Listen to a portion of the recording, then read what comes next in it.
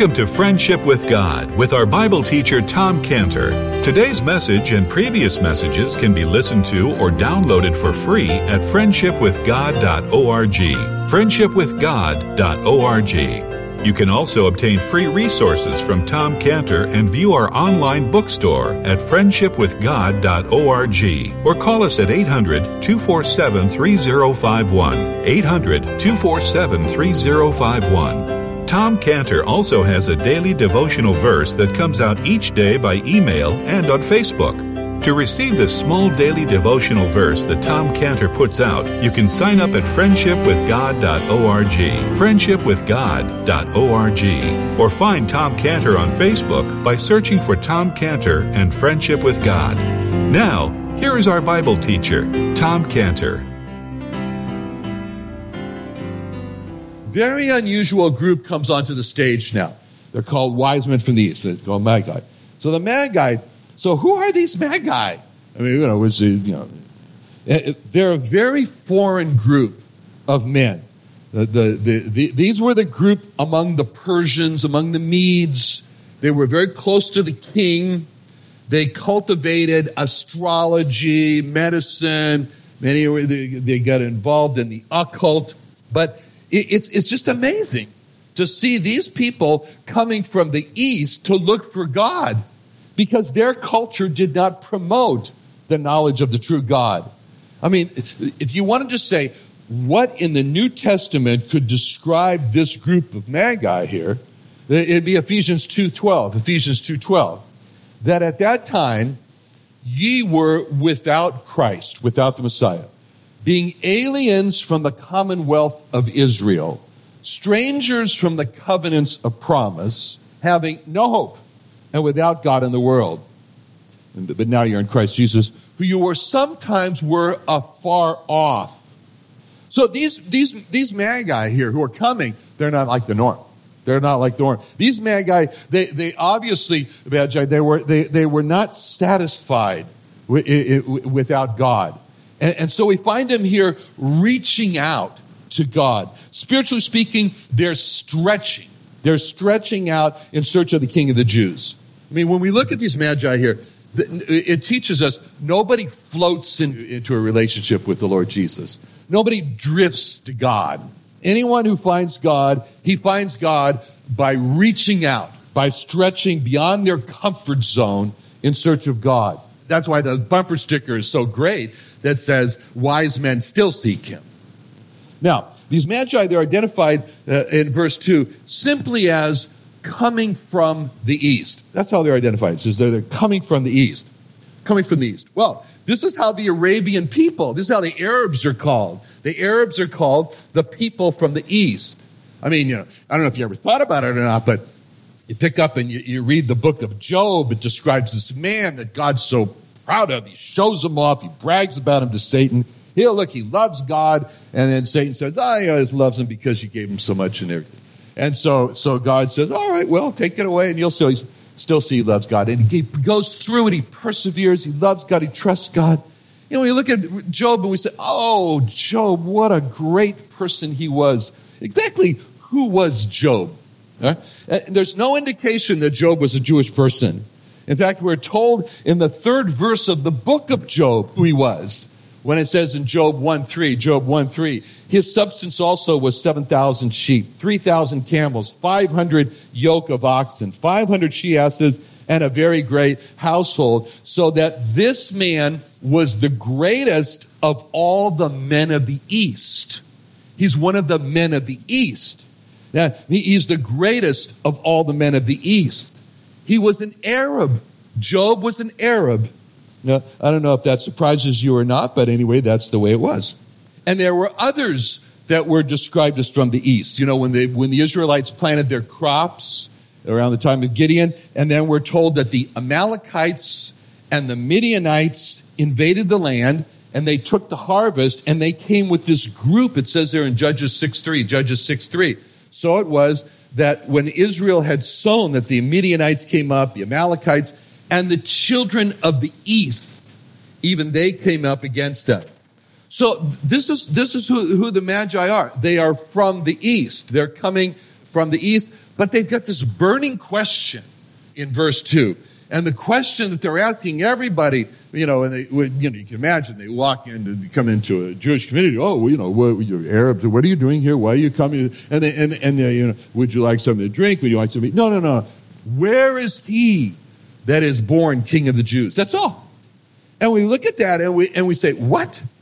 Arabs are looking for the newborn King of the Jews? Can you imagine today?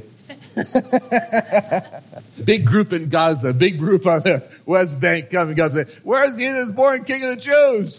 How do they know? How did they know about the King of the Jews?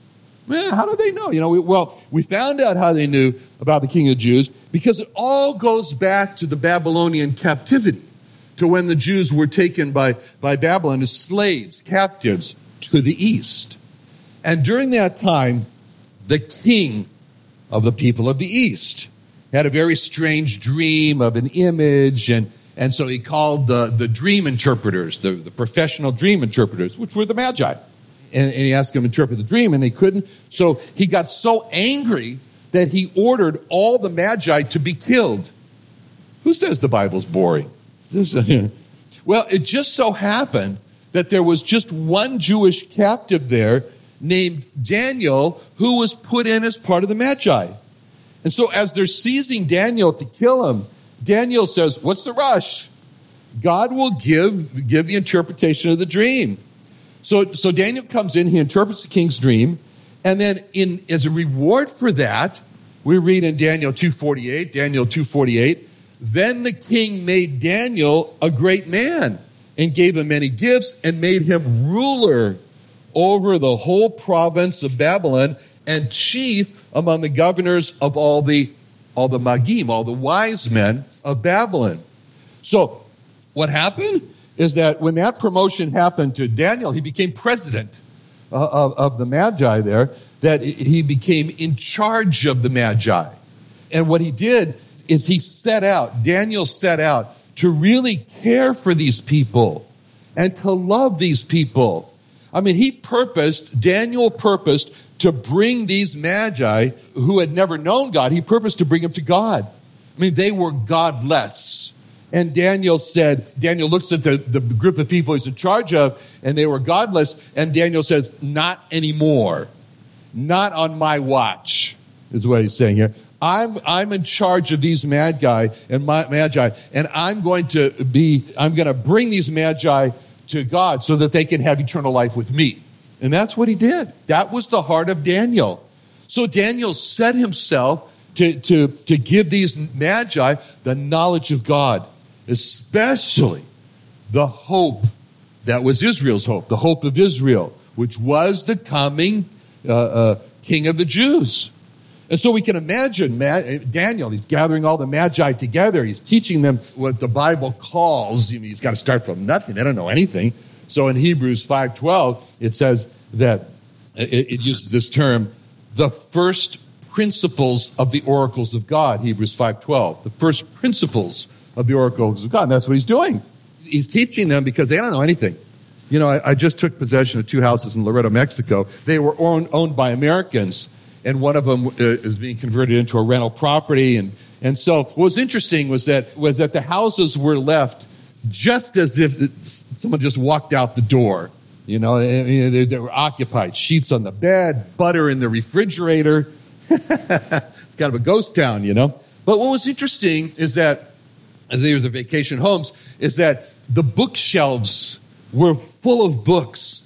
One of the houses has about 500 books in it. The other has about 300 books in it. And so, they go down there, they like to read a lot. So I thought, well, this is going to be interesting because I'm going to see what they read about. And these books were like windows into the souls of people that I didn't know. In fact, one of the owners, I never met before. I still haven't met. But I was looking into the 500 books that he had, and I was really getting to know them. Because that's what the books are. Books are. They really tell you what are people interested in? What are they thinking about? And so if you want to know about a person, when you get invited to their house, go look at the books. Go look at the books. You go stand up there, look on the bookshelves, and you'll find out right away what interests that soul. So I decided to look over all the books, see what they really were giving their attention to. They were really interested in, and it kind of felt like a detective, looking at all the books. And I was surprised to find books on everything. It was like a bookstore. I mean, there were travel books, there were history books, there were science books, there were fiction books, drama books, adventure books, romance books, health books, biography books, autobiography books, art books, poetry books, books for children.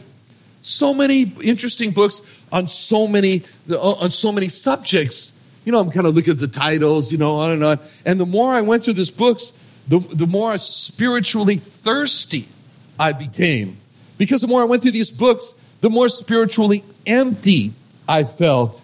And the more hungry inside I became. Because of all those hundreds and hundreds of books, there was no books about God.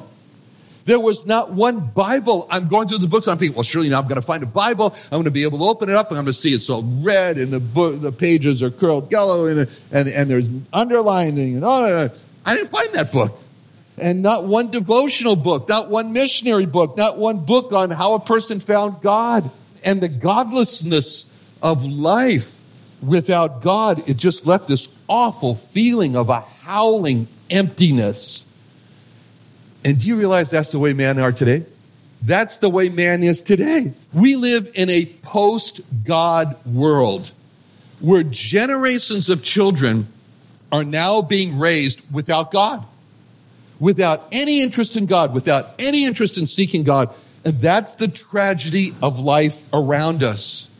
And this was described in Amos 8:11. Amos 8:11 says, "Behold, the days come, saith the Lord, that I'll send a famine in the land, not a famine of bread, nor a thirst for water, but of the hearing the words of the Lord." And that's the tragedy of the world today. We live in a world of famine. The world right now, as you know, is experiencing an economic boom where there's more and more food, there's less and less starvation, there's more and more wealth, there's higher and higher standard of living, but there's more and more famine. It's the Amos 8:11 famine. Not a famine of bread, nor a thirst for water, but of hearing the words of the Lord. And this is the famine that Daniel found when he was made president of this magi. So like me going through the books, Daniel looked at the magi and he thought, these people know nothing about God. These people are starving for hearing the words of God. Don't get me wrong. Down there in those houses, there were statues of monks in the garden. There were crosses in the house. There were signs of religion, but no sign of God. And Daniel looked around. He saw the idols, and he saw the magi were religious, but they didn't know God. So Daniel decided to change all that. And the first thing I did with those houses is I brought in hundreds of books about God. I brought in books on creation, on missionary books, devotion books, children books about God, Bibles, hymnals, books on Israel, books on biblical archaeology, Bible commentaries. And then I'm beginning to plan out, where are the Bible plaques going to go? I'm big on the Bible plaques. Because I thought, these houses are crying out for God. These houses are hungry for God. So Daniel, he looks at these magi and he works to teach them. And can't you just imagine?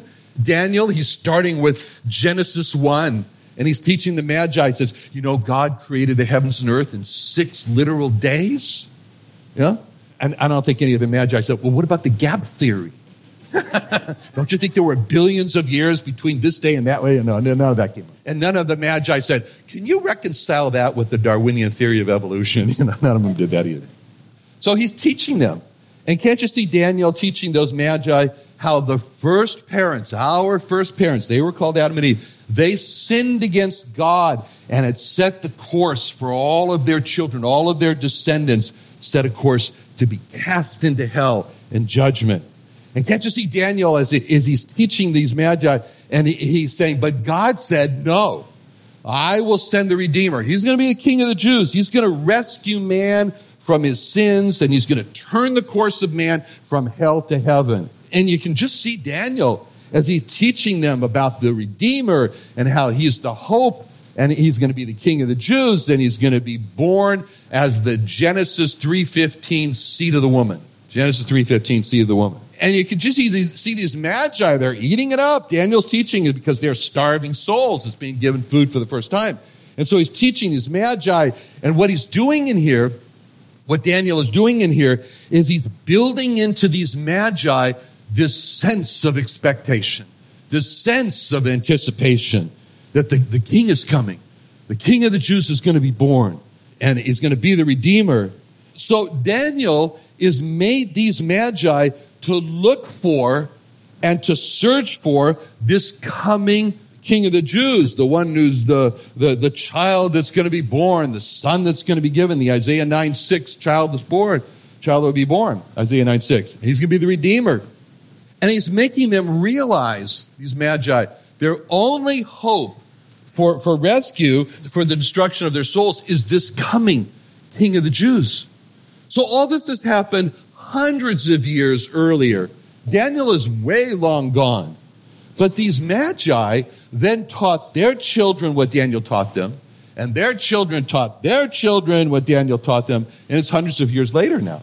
And this is the explanation for what these magi were doing coming from the east in search. And so these magi in verse 1 who come from the east, they were the great, whatever, spiritual grandchildren of Daniel that he won to the Lord. This is his Daniel's fruit. He won these spiritual souls to the Lord from the children of the East. It reminds me when I recently met Pastor Ray Hahn, who led me to the Lord in 1970. And Pastor Hahn said to me, I must have a lot of spiritual grandchildren through you. So Daniel could look at these magi in verse 1 and say, those magi are my spiritual grandchildren. But all this leads us to understand what Daniel was doing in Babylon when he was taken captive. You know, it was pretty depressing to be conquered and carried away as a slave to a foreign country. But it's pretty clear that Daniel didn't sit in Babylon and say, oh, woe is me. I don't know what I'm doing here. All these heathen people around me. I just wish I was back in the land of Israel with my own people. I mean, you know, these heathen Babylonians, I give up. I revolt. Just let them be cast into hell where they belong. I want to go back to my people. That was not Daniel. That was not Daniel. Daniel never saw his role in life to be insulated and isolated, and neither should we. We should never see our role in life to be insulated and isolated from the lost. Because Daniel saw these Babylonians on their way to hell, and Daniel said, no, I will not stand by and watch these people be cast into hell. I will tell them about the God who loves them and made provision for them to be saved from their sin. So Daniel knew that God loved them. God so loved the people of the East. And Daniel wanted them to know God and have eternal life. He wanted them to sit down with Abraham and Isaac and Jacob, which is what the Lord said. Many people from far are going to sit down with Abraham, Isaac, and Jacob. So Daniel really, in this regard, takes his place with Joseph. Because this is the heart of Joseph. Joseph also was a slave. But Joseph didn't cry, woe is me, about why he was in Egypt instead of being back with his family in Canaan. I mean, he did more for the Egyptians than just save them from perishing for lack of food. He made sure they didn't perish for eternity for lack of not knowing God. So when we look at Daniel, we can see that Daniel's life was an expectation builder. And he built into this magi, the people around him, the expectation, the Messiah is coming. King of the Jews is coming. He's going to save you from your sins. And we should see ourselves that way. We should see ourselves, when we present the gospel, when we speak to the lost, we should be an expectation builder. We should be building those pieces. You really can be cleansed from that bad feelings you have of guilt and shame. You really can go to heaven. You really can know God. So now the Magi here are typically characterized as three kings, because after all, what would the song be like if you didn't say, "We three kings of Orient are"? Well, there's obviously more than one. We don't know how many there were, but they were wealthy. And they made this trip. They had the gifts, expensive gifts, and they really produced quite a sensation in the city of Jerusalem when they came with their question, "Where is he that is born King of the Jews?" The Jews were not concerned about the King of the Jews. They were concerned about these Magi coming asking, "Where's the King of the Jews?" Now, the star, they see the star. They see the star. It says, "The star, we have seen his star in the east." So the star led them to Bethlehem. And as they came to Bethlehem, they came to Jerusalem. Now, can't you just picture them there? Here they are. They're traveling into the country of the Jewish people. Oh, King of the Jews. Here's the Jews. Oh, okay. So, and as they're being led by this star to Bethlehem, and they come to Jerusalem, they see, oh, this is the capital of the Jewish people. This is the city of the King of the Jews right here. So they thought, great. Here's the city of the King of the Jews. We're going to find the King of the Jews here, obviously. And so they're going around saying, which building is he in? And they're thinking to themselves, there's got to be a huge line to see the newborn King of the Jews. I hope we can get in line and you can see him. That's what the Magi were thinking. And obviously, they were thinking, as would all the world think, that the Jews would be gathered around their newborn King of the Jews. This is what they were expecting. It reminds me of the time when my friends Mary Louise and Bruce Cohen had adopted a 12-year-old Ethiopian boy, I've told you about him, named Temeskin. And they brought him from Addis Ababa to Washington, D.C. He didn't speak any English at all. And as Temeskin learned to speak, because I don't speak Amharic, I don't speak Guragian, which is the other language he had, I don't speak any of it.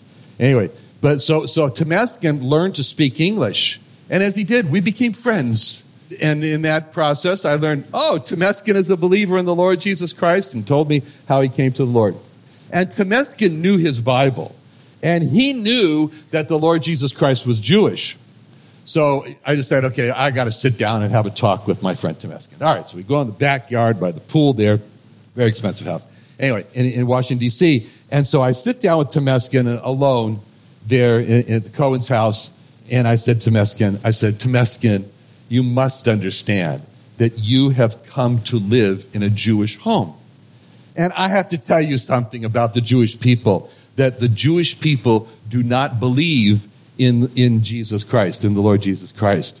I told him that, that was my talk. And then I remember how Temeskin frowned, and he looked puzzled. And then he looked at me, he had these really, really nice big eyes. He looked at me and he said, why not?